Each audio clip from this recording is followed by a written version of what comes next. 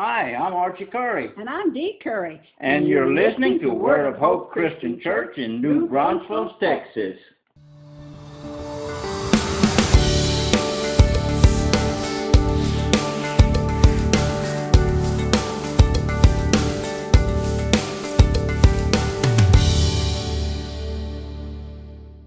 Hi, everyone, and welcome once again. I'm Pastor Tim with Word of Hope Christian Church in New Braunfels, Texas, and I'm excited to be with you today. It is Sunday, April 24th.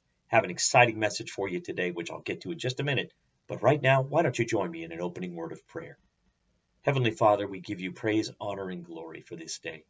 Teach us from your word. Help us to learn from it, God, and help us to be great doers of the word for your glory and your honor.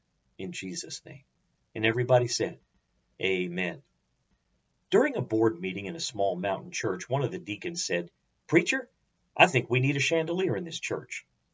Said another deacon, "No, I'm against it." The preacher asked, "Well, why don't you think we need a chandelier in this church?" The deacon said, "Well, first, nobody in this church can spell it. Second, nobody in this church can play it. And third, what this church needs above all else is more light." How many of you have heard the phrase before, ignorance is bliss? How many of you believe it?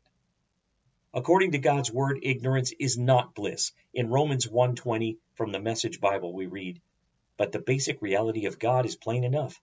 Open your eyes and there it is." By taking a long and thoughtful look at what God has created, people have always been able to see what their eyes as such can't see. Eternal power, for instance, and the mystery of his divine being. So nobody has a good excuse. The worst ignorance of all is to be ignorant of the message of God's word. And of course, God's supreme message in his word is that Jesus is the Messiah and the only Savior of the world. Above all, people need to understand that message and accept Christ in order to be saved eternally. But there are other things in God's word that we should know as well. We should have some basic knowledge of Scripture. That said, how about we take a quiz today? That's right, we're going to take a quiz. So get your pencil and paper out. And let's get ready for this. I've got some questions that I think will be encouraging to you, but should give us a basic understanding of some things. Are you ready? Here we go. Here's the first question. In what language was the Old Testament written? The answer is Hebrew. Absolutely, you got it right. Second question. In what language was the New Testament written? Answer? If you said Greek, you answered correctly. Here's the third question. In what city was Jesus born? The answer is Matthew 2:1 says Bethlehem. Question 4. Who laid their head on Jesus' chest at the Last Supper? John 13 verses 22 to 25 give us a hint. The answer is John. Question 5. Who was caught in the belly of a fish for 3 days? The answer is, you got it, Jonah, Jonah 1:17. Question 6. Who was taken from this life without experiencing death and simply could not be found? Well, according to Hebrews 11:5, the answer is Enoch. Question 7. Who was used by God to divide the Red Sea? Exodus 15:22 says the answer is Moses. Question 8. Who did God test that was willing to sacrifice their child? The answer is Abraham, absolutely. Genesis 22, verses 2 and 3. Question 9. Who did Jesus speak to on the road to Damascus? The answer is Saul. You bet. Acts 9, verses 3 and 4, and Acts 13, verse 9. Question 10. How long did Jesus fast in the desert? The answer is 40 days and 40 nights. Matthew 4, verses 1 through 11. Question 11. In what book does Jesus say he has the keys to death and Hades? The answer is the last book in the Bible, Revelation, specifically Revelation 1:18. 2 more questions. Question 12. Who felt the holes in Jesus' hands after his resurrection? The answer is, that's right, Thomas. John 20, verses 24 to 28. And our final quiz question, number 13. Who was bit by a venomous snake and unharmed? The answer is the Apostle Paul. Absolutely. Acts 28, verses 3 through 5. So how did y'all do with that? Did you know all the answers? You know, if you didn't, it's okay. because this can be a great starting place for you. Some very foundational truths. Well, today I'm wrapping up our sermon series, What We Believe. We started this series back on January 2nd. Can you believe that? And the whole point was to talk about the foundation of what we believe here at Word of Hope Christian Church. But more importantly, these are foundational truths that we as Christians should all have as well.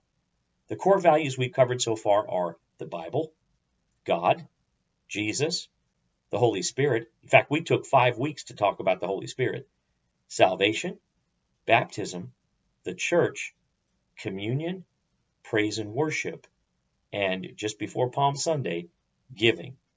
Now, we took a break for Palm Sunday and Easter Sunday last Sunday, but we're back to finish our 11th and final core value, which is titled Christ's Return. Here's how this core value reads.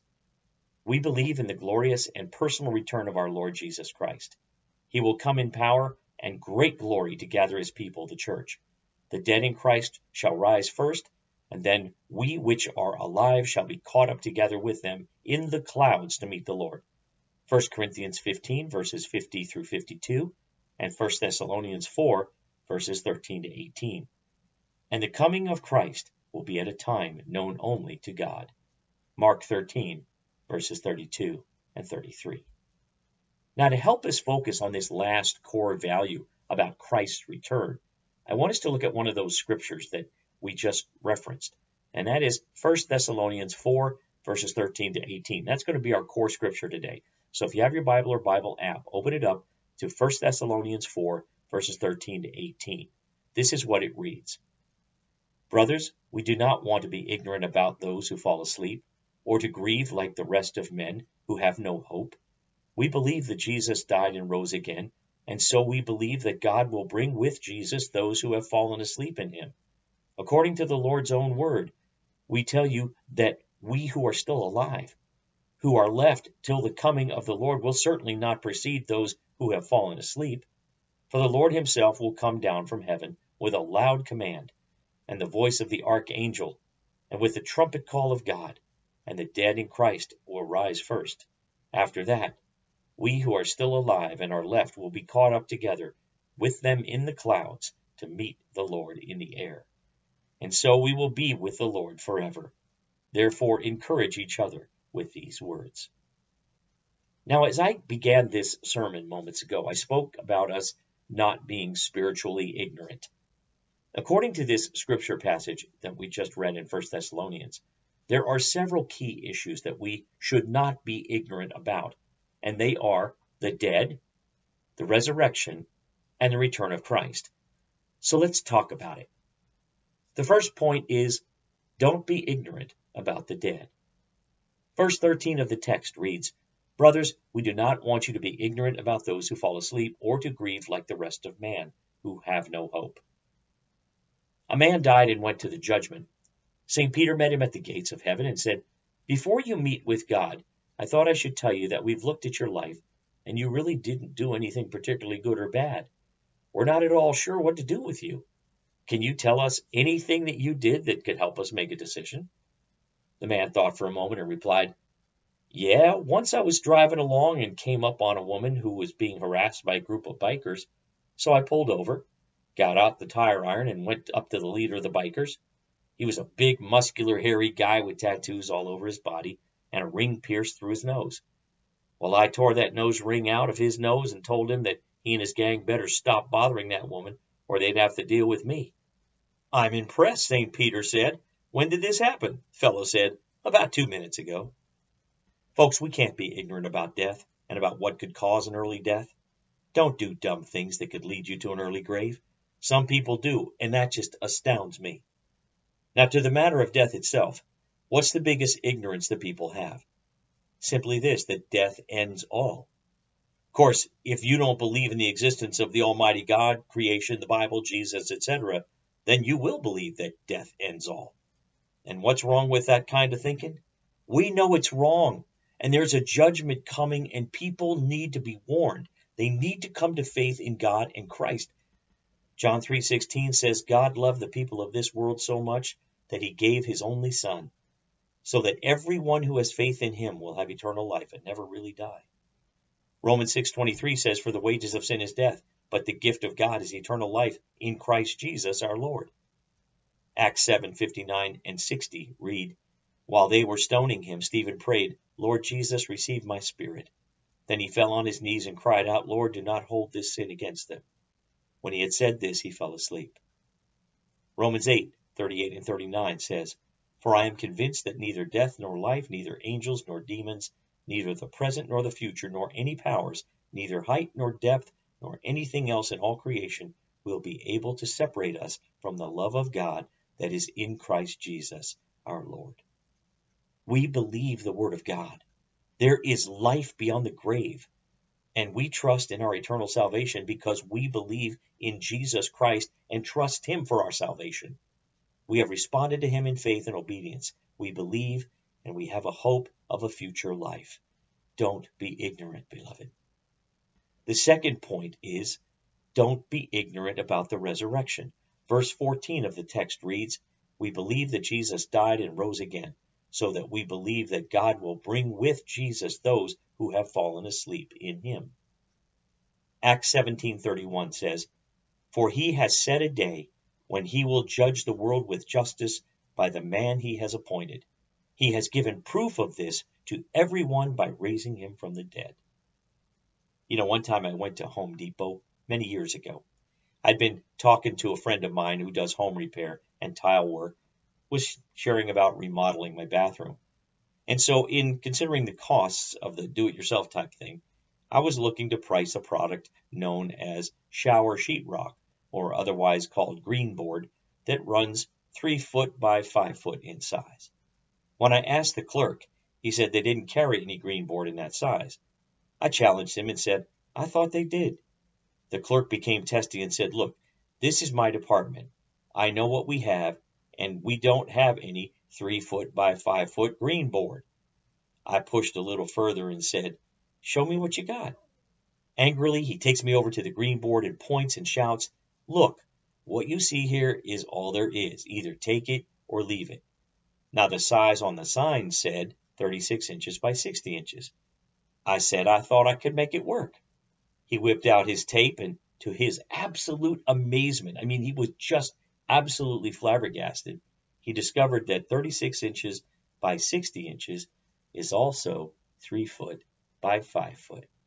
1 Corinthians 15 verses 3 through 8 says, "For what I received I passed on to you as of first importance, that Christ died for our sins according to the Scriptures, that he was buried, and he was raised on the third day according to the Scriptures, and that he appeared to Peter and then to the 12.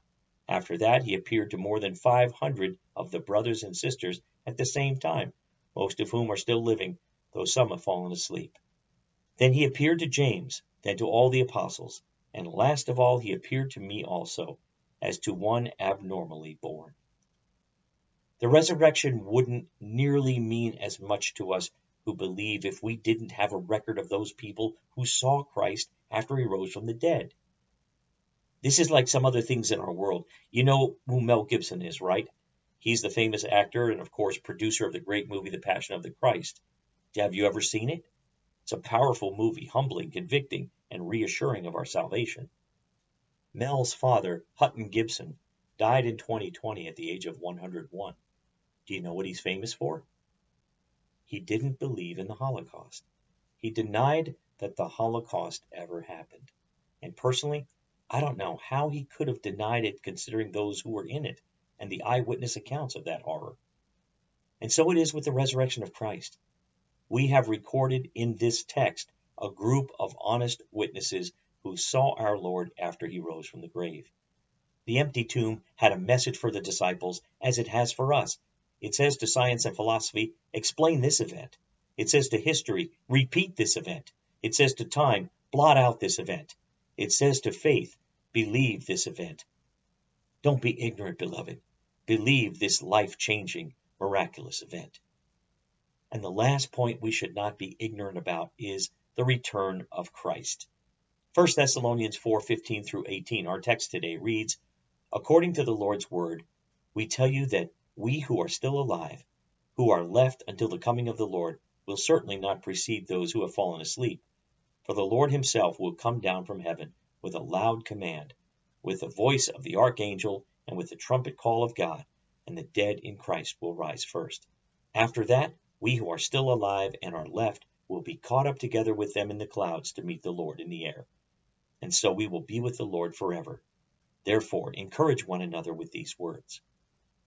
Billy Graham once said, "One of the best ways to get rid of discouragement is to remember that Christ is coming again. The most thrilling, glorious truth in all the world is the second coming of Jesus Christ. When we look around and see pessimism on every side, we should remember the Bible is the only book in the world that predicts the future. The Bible is more modern than tomorrow morning's newspaper. The Bible accurately foretells the future, and it says that the consummation of all things shall be the coming again of Jesus Christ to this earth. If your life is dismal, depressed, and gloomy today, Christ can turn those dark clouds inside out." End quote.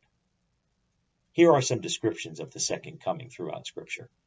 1 Thessalonians 4:16 says it's personal. It's also literal and visible, Acts 1, 1 John 3, Revelation 1. In glory, Matthew 16:24 and 25. In power, Matthew 24. With angels, Matthew 25, Revelation 5. It will come quickly, Revelation 22, Matthew 28. And unexpectedly, Matthew 24, Luke 21. We must not be ignorant of the fact that Christ will return someday. I realize that there is a great difference of opinion in the Christian world as to whether his return will signal the end to this world as we know it or something else. I prefer to believe that when Jesus returns, this world will be over and we will be received by the Lord to be with him forever. Now, if God does something different than you or I or anyone else thinks, folks, that's his business. He rules. We don't get any vote in how he's going to do things or run things. Earl Kelly, former senior pastor of First Baptist Church of Holly Springs, Mississippi, was preaching on the second coming of Christ. He had just quoted Matthew 24:27, which says, "For as the lightning cometh out of the east and shineth even unto the west, so shall also the coming of the Son of Man be." At this point, a large light bulb fell out of its socket in the ceiling and shattered on the floor in front of the pulpit. As reported by Baptist Press, Kelly was equal to the occasion. He told the startled worshipers, "His coming will be just as sudden and unexpected and devastating to the dreams of those who are not Christ-centered." Brilliant response. Jesus teaches us in his parable of the 10 virgins in Matthew 25, verses 1 to 13, the importance of being ready. He said, "At that time the kingdom of heaven will be like 10 virgins who took their lamps and went out to meet the bridegroom. 5 of them were foolish, and 5 were wise. The foolish ones took their lamps, but did not take any oil with them. The wise ones, however, took oil in jars along with their lamps. The bridegroom was a long time in coming, and they were all drowsy and fell asleep. At midnight the cry rang out, 'Here's the bridegroom, come and meet him.' Then all the virgins woke up and trimmed their lamps. The foolish ones said to the wise, 'Give us some of your oil, our lamps are going out.' 'No,' they replied, 'there may not be enough for both of us.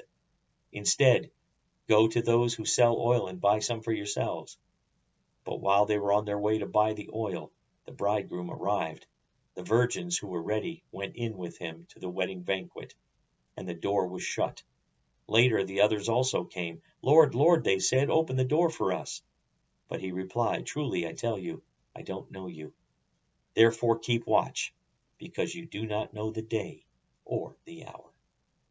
He reminds us to keep watch because we do not know the hour or the day. In fact, Jesus himself says in Matthew 24:36 that even he does not know. No one knows about the day or hour, not even the angels in heaven, nor the Son, but only the Father. Amen. There seems to be 2 important things about the coming. First is a sense of urgency, and second, we have got to be ready. Mark 13:33 says it this way, "Be on guard, be alert. You do not know when that time will come." So how do we get ready? We give our lives to Christ. We have a daily relationship with Him. We walk with Him, talk with Him, and do His business in this world as best we can. Beloved, don't be ignorant to the Lord's coming. It could happen at any time, perhaps even today, perhaps even right now. And perhaps, since we know the Lord, we should be praying, "Come, Lord Jesus." Well, my friends, that concludes our sermon series about what we believe here at Word of Hope Christian Church. The truth is, as I said earlier, these core values should be a part of every believer's life. They are fundamental in our walk with Christ. And it's our hope that this series has helped you in that regard, and we also hope that it has strengthened you and affirmed you in your walk with Christ. But honestly, though, none of this matters if you don't know Jesus Christ as your Lord and Savior. Beloved, it's not too late. Jesus is coming back, and His return is assured. The question is, are you ready?